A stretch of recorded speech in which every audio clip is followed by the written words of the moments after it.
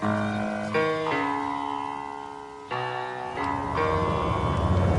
right club.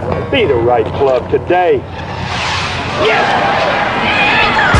Johnny, that's better than most. How about in? That is better than most. Better than most!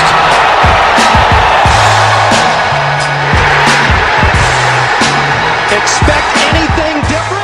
Ladies and gentlemen, welcome back to the No Laying Up podcast. I'm Chris Solomon, joined today by 2015 Masters champion, U.S. Open champion, and recently the 2016 Australian Open champion, Jordan Spieth. Jordan, you had a week off last week. How did you celebrate the win? It happened to be Thanksgiving week as well. How'd you deal with the week off?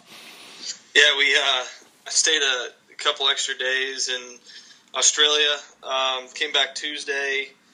Got to spend Thanksgiving at home, see family, friends. The last couple of years, the Aussie Open was actually on Thanksgiving, so it's kind of nice being home, eating some good food, watching football all day. I kind of rested, didn't do a whole lot, then started to gear up on the weekend, heading into here in the Bahamas this week. What happens to the golf clubs after this week? And it's not too far away from Kapalua, but do they get put up for a few days, or what happens? Yeah, they'll be put up. I took a break after the Ryder Cup this year and did some celebrating, I guess, and hung the clubs up for a few weeks, which is as long as I've ever done. This time, I'll probably take a week or so off, and then just kind of that's when a lot of the guys will be back in town, whether they're PGA Tour guys or web guys or even guys trying to make it through Q School, Latino America, all that. We get a good group back in Dallas, and so I'll probably hang them up for a week, but then everyone will start playing some games, so I'll probably play a lot of golf, not do as much practicing until we get closer to Hawaii. Because you recently just put some new equipment in the bag and new irons. Did you? It seemed like obviously a very easy transition for you. You just won with them. How long does that testing process work? Or if you're staying with the same equipment company, is it really easy to just change out a set of irons? Not necessarily. It has been for me going back a ways from the start of the AP2s. I had trouble switching to the 716s to start.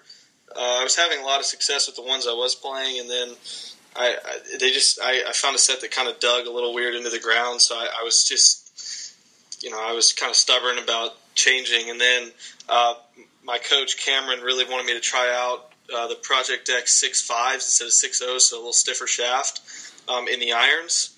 And with that, we were also testing out kind of the CBs and the AP2s and trying to find a shaft iron combination. It took probably a couple full days of TrackMan and sessions at his place and trying to hit different shots, just seeing how they compare to the gamers I had. And we found out that they were the same, maybe even a little bit better in crosswinds. I'm just hitting it a little bit straighter in the crosswinds. There's not as much movement to the ball. So I just decided, hey, good time to try them out in Australia and then here at Tiger's event. They worked fine there. Coming in here, play maybe a little bit more in the wind. So we'll kind of see how they perform here. But yeah, I put those in the bag. Other than that, I actually switched to the new ball too. I switched to the 2000 and I guess it'll be the 17 Pro V1X. Haven't found much of a difference from the 15 other than just a little better in crosswind, same thing as the irons. So with the same equipment, it's actually been a lot easier transitioning than maybe other guys have. But I've played Titleist my whole life. I just, when you trust something, it makes it a lot easier. Haven't put the new driver in yet, but hopefully pretty soon. And I want to get in. I know you don't have a ton of time. I want to get into to 2016 versus 2015. Yet at the same time, I know that's kind of a narrative that's been beaten to death. But I want to know if I'm looking at stats, looking at strokes gained, crunching numbers. The only real significant dip in your play overall, I would say, was your irons, your approach the green strokes gained stat. Do you care about those stats? Do you look into those stats as you game plan for a new year, or is that something that you can already kind of feel, or what's your approach towards the numbers? Yeah, so we use strokes gain. We have for 3 or 4 years now. Mark Brody sends stuff over to Cameron. I don't dive into it too deep. I kind of ask Cameron and kind of tread on what kind of the depth that he wants me to be at, so I don't kind of go overthink it. But we found out from 60 to 150 yards, really the scoring approach yardage is where I fell off a little bit.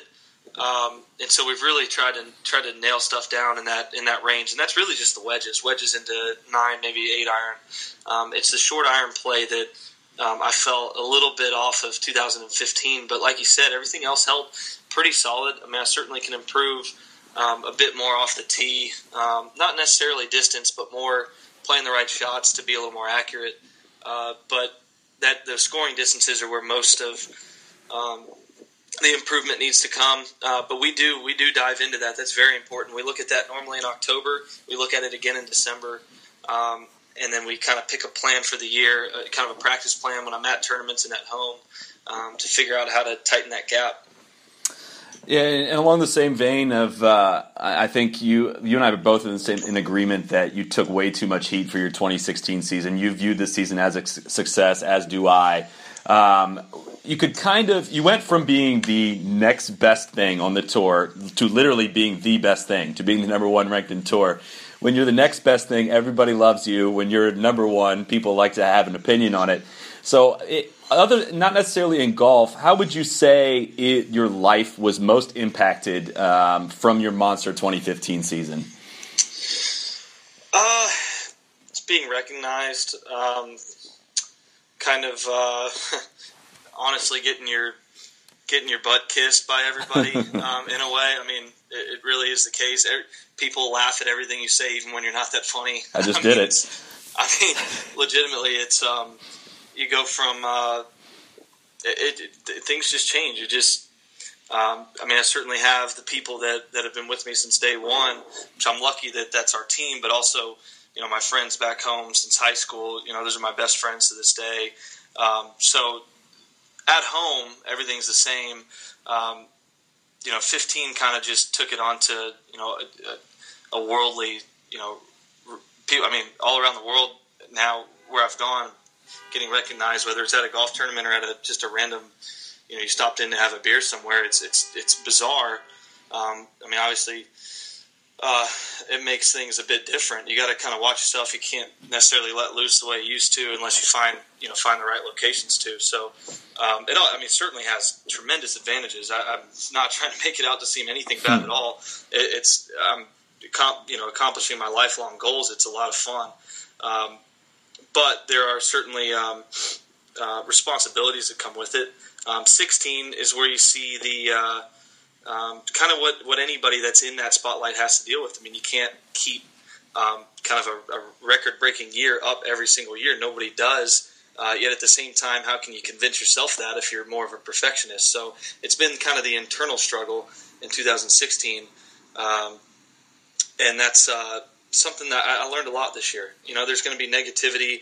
I had a heartbreak at the Masters that was just, kind of tough to let go for. I knew it would be, but probably won't fully be over that unless or until I get another chance at a major championship and then capitalize on it. Until then, that'll be something that's sticking with me. It just that's what it is. What it is. But at the same time, Jack had 19 second place finishes in majors. He had plenty that you could probably correct me on the numbers there. But I think you're right. Yeah, but so it's just, if you look at it from a 25-year career, I've started to look at big picture things more, and it settles me down a bit. Not trying to be so focused on the here and now, but looking at it, hey, if we had this, what I like to say now, and whenever I'm asked about comparing 15 and why I didn't have the same success as 15, if I did, by the end of my career, I'd have 120 wins and, that 50 majors? So, how exactly can you do that? You can't. So, it was a lot of fun. I'm telling you what, this year was a lot of fun too. I had a great time doing it. Two different kind of learning processes though. Yeah, you're almost better off, I think, from a media perspective, spacing out when you win your majors rather than winning two Yeah. at such a young age. But Rory even kind of predicted before the season started that you were going to be treated differently, kind of in the same way that you mentioned, especially within the media. Did you feel that like throughout the season? I sensed some frustration from you with just the kind of questions that you got. So did you kind of feel I don't want to say the wrath of the media, but did you feel like the questions changed and the attention you got was much different from them? Just after the Masters, and then after that kind of wore off a little, it was the Olympics, and both I obviously regret decisions I made in both. So, all in all,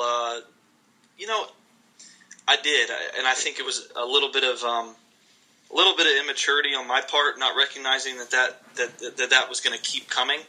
Like I said, in 15, everybody's kissing your ass. I mean, every question's good, all is good in the world of golf, and then that just can't stay that way all the time. And I think I just didn't quite want to recognize that, believe that, and it kind of set me off guard and got me a little short-tempered a couple times. But at the same time, I like things. I don't like to necessarily tell them everything that's going on, because then they're going to take it and run with it, and you're going to keep on having to talk about it. So trying to find a balance there with the media was something that I wish I'd done a little bit better and a little earlier on, just to settle down and say, like I mentioned, I didn't realize this whole look at the big picture thing until a little late. But I feel great right now. I mean, honestly, I feel great right now. Had a lot of time off, got really healthy, and a bit stronger, and mentally really looked at a lot of things this past year and how to improve, because it was a great year. That if I look at it as a down year, and it is a down year, then man, that's one hell of a down year. So I'm really, really confident when I look at it that way. Last one on this topic. We'll move on to something more fun, I promise. Sure, but no problem. I don't want to say January 1 is a bad example because you won in Kapalua. But let's say if you could go back to like January 10 of last year and tell that version of Jordan Spieth something, what would you tell him? It's not going to be as easy as it was in Hawaii. Everything seemed to do that week. Be patient. I mean, just a little bit more patience. Again, I would just say to think about the longevity of not only a round of golf, but of a career. I don't regret any of the decisions I made on course. I mean, the way I play is always an aggressive nature. I think you of all people could probably appreciate that. I think, going to go for broke, and it's going to lead to heartbreak, and it's going to lead to extreme triumph too. I mean, you got to play to win, and so I don't regret any kind of decisions. I would just tell myself to be patient and to not quite give out as much detail when it's not necessary. So, I mean, but at the same time, I'm happy that I went through the process of learning that throughout a year. Very good. All right, on to a topic I know you like to talk about, the Ryder Cup. A lot to celebrate this year in that regard. I find the dynamic really fascinating because when from an accomplishment standpoint, you're a two-time major champion. Patrick Reed, while still a top 10 player in the game, just has not accomplished the same things that you have in your careers. Yet when it comes Ryder Cup time, he is the alpha male in the pairing between the two. You've even referred to how you defer to him to concede whether or not you concede putts and whatnot. What is that dynamic like for you to be kind of in the passenger seat, whereas you are the fifth ranked player in the world at this point, two-time major champion, yet you're kind of deferring to a guy that doesn't have the same track record as you. It's oh man, it's a lot of fun. I mean, I know you guys, I know everybody, whether you're an American or European, had fun watching Patrick Reed, even the last two Ryder Cups. I mean, imagine being right by his side, listening to the things he was saying as we walked down the fairways. I mean, it's exactly what you'd probably expect he was saying, and it makes it even better. It was an interesting position to be in as kind of a Type A personality. Having to, just be like, all right, let's, all right, calm down. All right, get pumped up. The guy just wants, he wants to be in a position where he feels like his back's against the wall. It's where he plays his best. It's where he brings out his best. It's where he shows the best emotion. I mean, I thought I broke my thumb when I stood on the 17th. I remember this year Patrick hold that wedge on number 6, a par 5, when we were playing. I think it was best ball. Might have been alternate. I'm not sure, but he hold that wedge, and I threw my putter up in the air. And I started running back to him, and he thought we were going for the chest bump, and I instead went for their normal high five. I mean, he took my hand off. I mean, I get on the tee on 7, and I grip the club, and I bring Michael over like I normally do, just to use the towel to wipe my hands and grip. And I was like, Mike, this isn't for the towel, dude. I literally can't feel my right hand right now. He's like, all right, we'll just put a smooth swing on it. I hooked this thing so far into the water left. He's like, Patrick, that's your fault. You got this hole too. I was like, it was, man, he just the fire he brings, it's just he's Captain America, man, in that tournament. And I love being his teammate. I love being a part of it. It's he in the President's Cup last year, I partnered with Dustin Johnson for a couple rounds, and Patrick was so pissed at me that we were partnering. And so finally we're playing in the last evening, Saturday evening, I guess, in best ball. We got put back together. And we ham and egged it and shot something ridiculous because he was trying to beat me so bad. He didn't give a crap who we were playing. He just wanted to. He was so pissed at me that week for going to DJ. He reminded me every time I saw him, even during that match. And then he just went out and made like 6 or 7 birdies in the round, and we closed him out in the dark. Those team events are one of a kind. It's where you build kind of relationships with these guys where when you're at a tournament like this with 18 players, everybody's going to be hanging out with everyone the whole week because you've already had those experiences together. I mean, it's amazing. For, a few years ago, 4 years ago, I was getting ready for my last finals, and now these guys are the people I looked up to so much are now peers. I mean, it really is amazing. And those team events are what really brings it out on and off the course. I mean, instead of sitting there and saying, all right, Grant Snedeker's got this 20-footer to beat you in this tournament, and you obviously want him to be able to make and you to make it on top. But in these events, to watch these guys that you kind of are playing against and actually root for them and ride that momentum with them, it's special. What you can't say, like, you can't reference all the things that Reed says walking down the fairway and not give us like one example of just something crazy that he said at the Ryder Cup this year. That's suitable. That's repeatable. I don't know what kind of words are acceptable here, but everything's acceptable on here. Everything's acceptable on here. Let's see. Let me try and give you an example here. It's just like the common, like, Patrick, look, these guys are in trouble. Like I'll walk over because the guy, he wants to hit it to a foot every time and then just kind of pump his chest, And so I remember the first time I really recognized him in the Ryder Cup was when we played our first match ever in the Ryder Cup, and we played against Ian Poulter and Stephen Gallagher in Scotland at Glen Eagles. And we were on, I think it was the 5th hole, par 4, and we're playing we're playing best ball against them. And we're already 1 up, I think, early, and they are both in big trouble. Gallagher's in trouble off the tee. Poulter's now hit it in the water on the second, and I hit it kind of on the left side of the green about 30, 40 feet. Patrick's last to hit, and I go, Patrick, he's like, what do you like here? And I'm like, dude, 25 feet left, we win the hole. And he's like, no, I'm going right at the stick. He goes, I don't want to beat him by 1. I want to thump him on this hole. It's like, dude, you get the same thing. You get 1 up on the hole, and you move to the next. All of a sudden, you're 2 up. And sure enough, he goes at the pin. I think he comes up short a little in the hazard.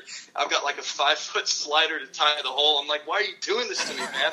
And then the next hole, he hits it to a foot. So, or he made like a 22-footer or something on 6. So I mean, it's stuff like that where he's just it's about sticking the knife in instead of just playing the match for the match, and I think it's just so great. It brings out the best in him. He loves it, and when he's on, you saw it this year. He single-handedly took down Stenson and Rose on that back nine. It was really kind of one of the more amazing performances I've ever seen, and fortunate to watch it right in front of me. I was trying to help him out, made a few pars, but geez, what was I going to do? The guy just wanted to stay out of his way. You did start the Patrick Reed chant on 16 as he was coming up for putting for eagle, so don't say you didn't contribute to that one. I was certainly contributing to it. I was still probably 30 yards away from him, but that guy, he loves himself a club twirl. He loves it. If he could, right after he strikes out, I think it was like a 3-iron or a hybrid or something into that hole. He struck it, and he's twirling and doing the walk, and I'm standing with Tiger. I was kind of looking at Tiger like, are you watching this right now? He's just smirking. He didn't really know what to say. It was funny. We had a good moment with Tiger. We had a good moment. It's a funny story. We were playing number 6, actually, and it might have been the actual same match where he holed the shot, the wedge shot. We hit a tee ball out there, and we're walking with Tiger up to the ball, and Tiger says something like, I said something like, man, Tiger, you've never been able to play this good. I was just joking with him, saying like, we were playing alternate shot, actually. This was a different match, and we've not missed a shot yet. I think Patrick just chipped in the hole before, and we're like 3 up on Sergio and Rafa, and I'm like, Tiger, you've never played this good an alternate shot in your life or something. He says something like something smart back, and I want to say I can't. I wish I could recall exactly how it went right now, but something where Tiger goes. Patrick said something back to Tiger. Tiger goes, "Don't worry, Patrick. You only need 79 more, or you need like 74 more wins and 14 more majors." And then I go, Patrick, you can't talk to him because you can't even talk to me. You need 2 more majors and like 4 more wins to get to me. It was something. And then of course, he steps up, and it's that kind of talk that gets him going. And he just went off there right afterwards. But it was just it was a funny moment with Tiger talking, because you don't really hear Tiger talk about everything he's drop, to go back on Patrick, and he used it there because he was like, screw this guy. I'm using this right now. Who is this guy? That's fantastic. So for the record, we've coined what he did on 16 with that twirl. We call it the Reed coil. There you go. I like that. There you go. The Reed coil. So how much say did Reed really have in you guys going back out for that final match? Because what's been reported is that he refused to be sat. Were you guys really going to be sat? And was he like, did you want to sit? So, no, okay. No. From the get-go, we were, Tiger was what he called our team leader. And he had told us ahead of time, he goes, you guys get off and run in alternate shot, you're playing again. And then we just kind of took care of that. We ended up blowing that lead to them. It just stings me still now that we blew that lead to the Spaniard. But at the time, we were 4 or 5 up during the middle of that match. So they were. Tiger came on. I want to say 12 tee box, and he told us, you guys are going back out in the afternoon. And I don't know what happened after that. We kind of the bed a little right after that, but we knew we were going back out. We love the best ball format. We just knew that between us two, whenever we talked to each other, we knew that we could play our way into playing 5 matches, and that's it wasn't about trying to with our words tell anybody. It was, we can play our way into 5 matches. I think Patrick, in his own talks with Davis or Tiger, may have said, I'm definitely playing. You want me playing, but I couldn't tell you for sure what was said. Is Greller still nearby you? You mentioned he might be. Greller's right by me here. We're putting him on speaker. He's trying to run away. He's scared. Well, the question's for you anyways, but come on. So hey, come on. Everyone's listening.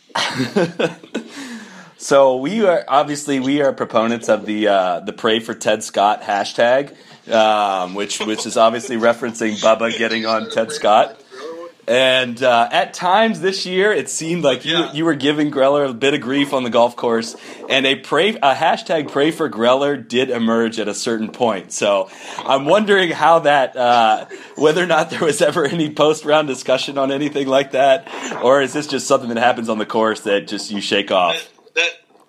That's the first we heard of this. Michael put his hands up as if he was pumped about that, and I'll tell you, Mike's got a rough life, man. He lives a tough one. I feel bad for the guy. What do you got to say about that? Go in the ocean. I guess he doesn't want to partake. He's shy. No, man, it's just gets intense out there, man. We talk constantly to each other. Feel very involved with each other during all the shots. During all the decision making, we're trying to get a bit quicker. I mean, one thing I'd like to do is certainly speed up my play. I've gotten a little bit of a reputation for taking a bit of time. Actually, a few of my bad times, 3 of them came on number 11 of Augusta this year with swirling winds and a 4-iron into that green. Good luck committing to a shot. But yeah, I mean, we talk all the time. We're very very into it. Mike's very even-keeled.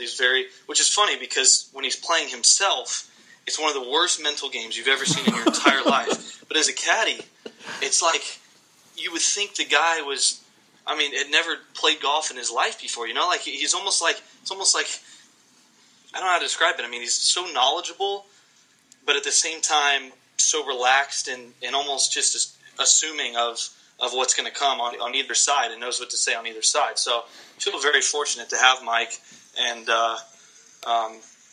he's not standing by me. That's why I'm saying these things right now. You'd never let him hear that in person. Of course, but man, yeah, I mean, we win together, we lose together, and we both have accepted that we take the triumph together and we both take the blame together. So. Hopefully it comes off that way. Obviously, certain times get emotional. I'll never say mud ball on a par 3, though. I'll never. Trust me, it's okay if Bubba hears that. We give him crap for it all the time. I don't think Bubba is a fan of the No Leg Up podcast. Just going to throw that out there, but it's never too late. Yeah. That's interesting you brought that up about your pace of play. I thought, during the Masters there was a lot to that. And I defended you on it in the sense that with everything that was going on, I felt like you weren't that confident in the way you were striking the ball. You had a lot of really great shots that week, but you had some really shaky ones, and you were just taking extra time to have absolute confidence over it. And then it came down to I think you've even referenced the shot you hit on 12 that you felt like you rushed yourself a little bit. So. How do you? Still took 2 minutes and said I rushed myself, it was one of those shots where every time you get on it, you want to just step up and hit. Just let kind of your instincts take over, let your hand-eye coordination take over. It doesn't matter how it looks, whatever. Just got a little ahead of it, but yeah, I mean it's something Cameron and I are working on because it's not because I necessarily care what other people think to change the way I play golf, because that's not the case at all. I used to be a really fast player, and over the past year, 2 years is when it's kind of changed. I mean, and it's just and the reason we want to shift it back is actually for my own execution. I actually like my practice now with Cameron. He'll put a few balls out and he'll say you get one look, then take it back, and in the middle of your backswing, I'm going to call high fade, high draw, low fade, low draw, whatever, and you have to create the shot then.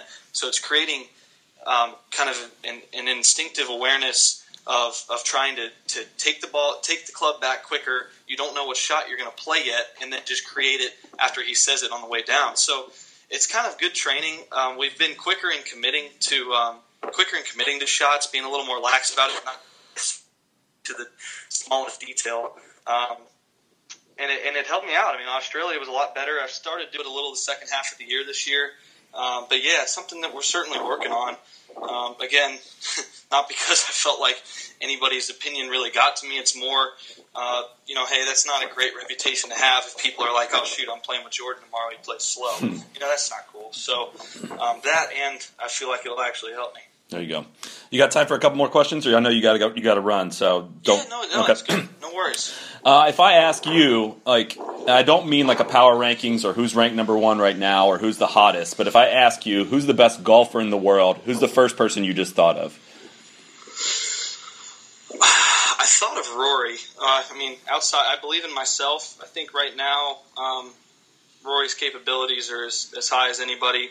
I thought it was amazing. I thought it was just, when I looked at myself this year and the way that everyone was thinking of my year, and then I thought of the way people were writing off Rory McIlroy, I was like, you guys have no idea what you're doing. This guy is unbelievably talented. I think this whole, a lot of it comes down to the confidence in putting, right, to close out. And he's got that confidence in putting back, whether putter or just a new look, or the ability to be able to not be forced to play something, that kind of thing. You got to watch out for this guy. He's going to be back to number one in the world at some point, I think pretty soon. I certainly hope that we can battle it out with him and get back ourselves. But I think DJ, J-Day, these guys are so talented. Best ball striker, Henrik Stenson. If I'm sitting on the range watching somebody hit balls, there's nobody else I'd rather watch than Henrik Stenson strike his irons. It's an absolute joke. The thing's on a string. But yeah, that was a very, very long answer that could have been one word. But I'd say myself and then Rory. Well, you answered the next question anyways. The next one's going to be, who do you like to stop and watch hit balls on the range? So if you could swap out one of your skills for the same skill of another player's, like if you wouldn't be your putting, but if you wanted to trade your putting for somebody else, what skill would you swap out and who would you choose? I would have Dustin Johnson hit drives for me. It's somewhat tough playing with him because you really need to get the tee first, so you don't try and do too much after watching him hit a tee ball. Do you ever just look away when he does tee off, so don't even try to match it? No, because it's still so cool to watch at the same time. The sound probably just echoes in your ear, anyways, whether or not you were watching it. Do you have, so let's say there's a day where you've got no commitments, nothing planned for the day. I'm guessing there aren't too many of those that you have. How badly do you want to jump in the car and go to the golf course still? How much do you still love golf? Like, if you don't need to be practicing on a day, how much do you want to be going out and playing? There's not many days where I am away from the golf course.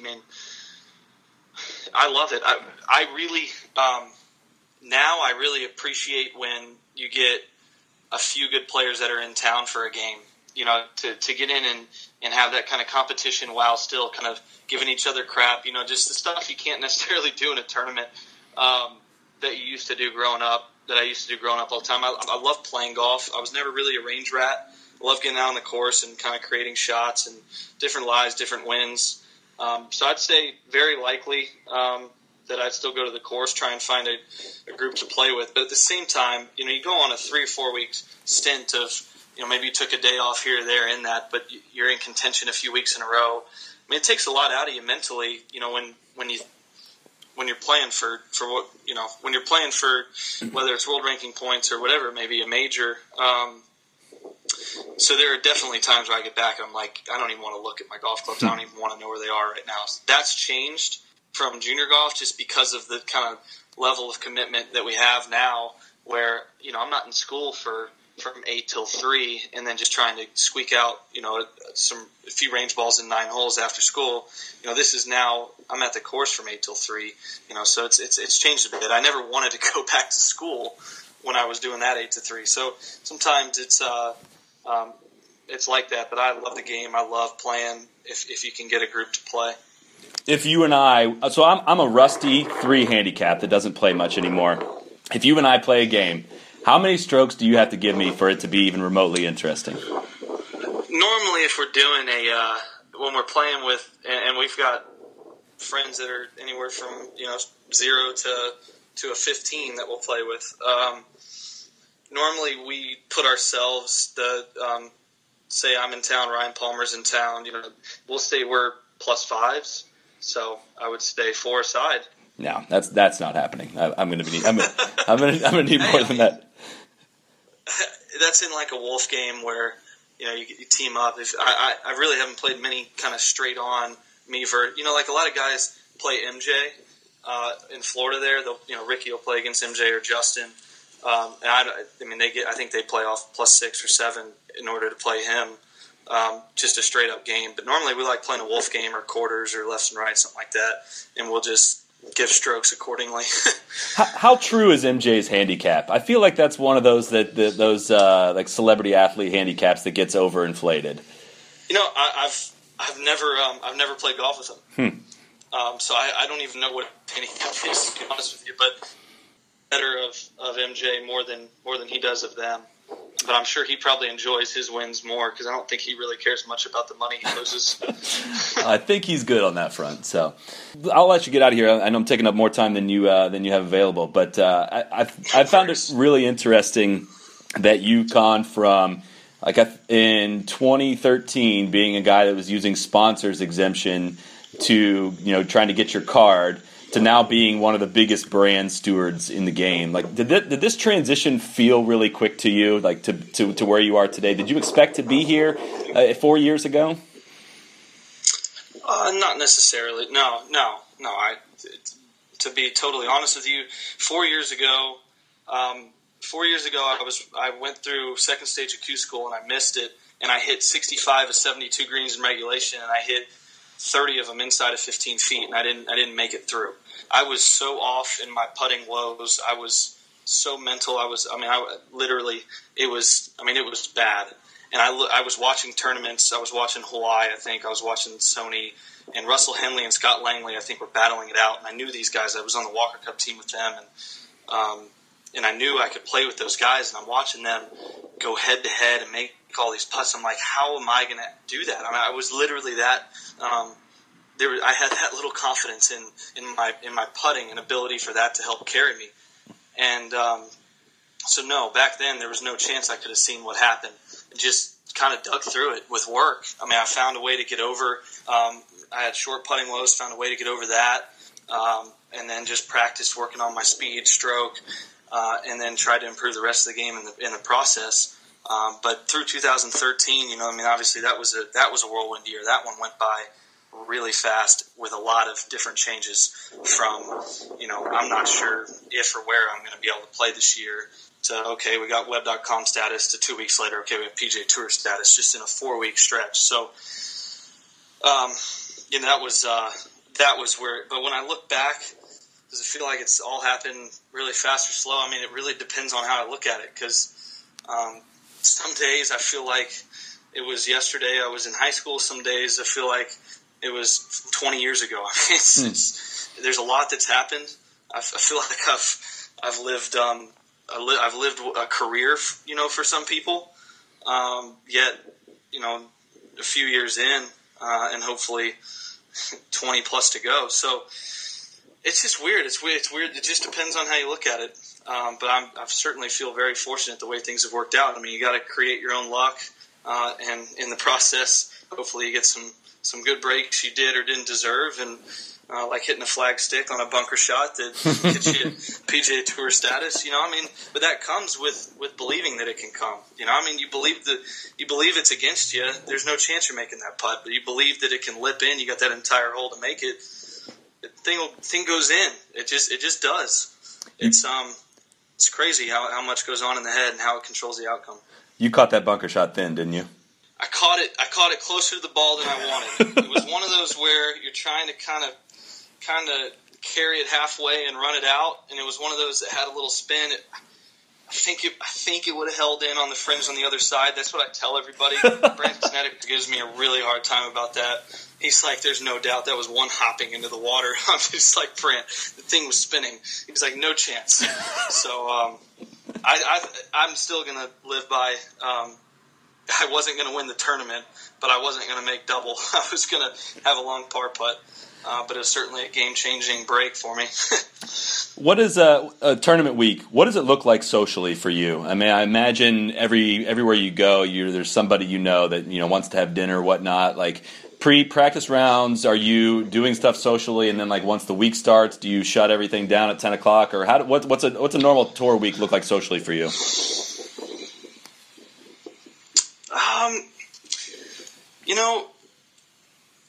It depends on the week. It depends on where you are.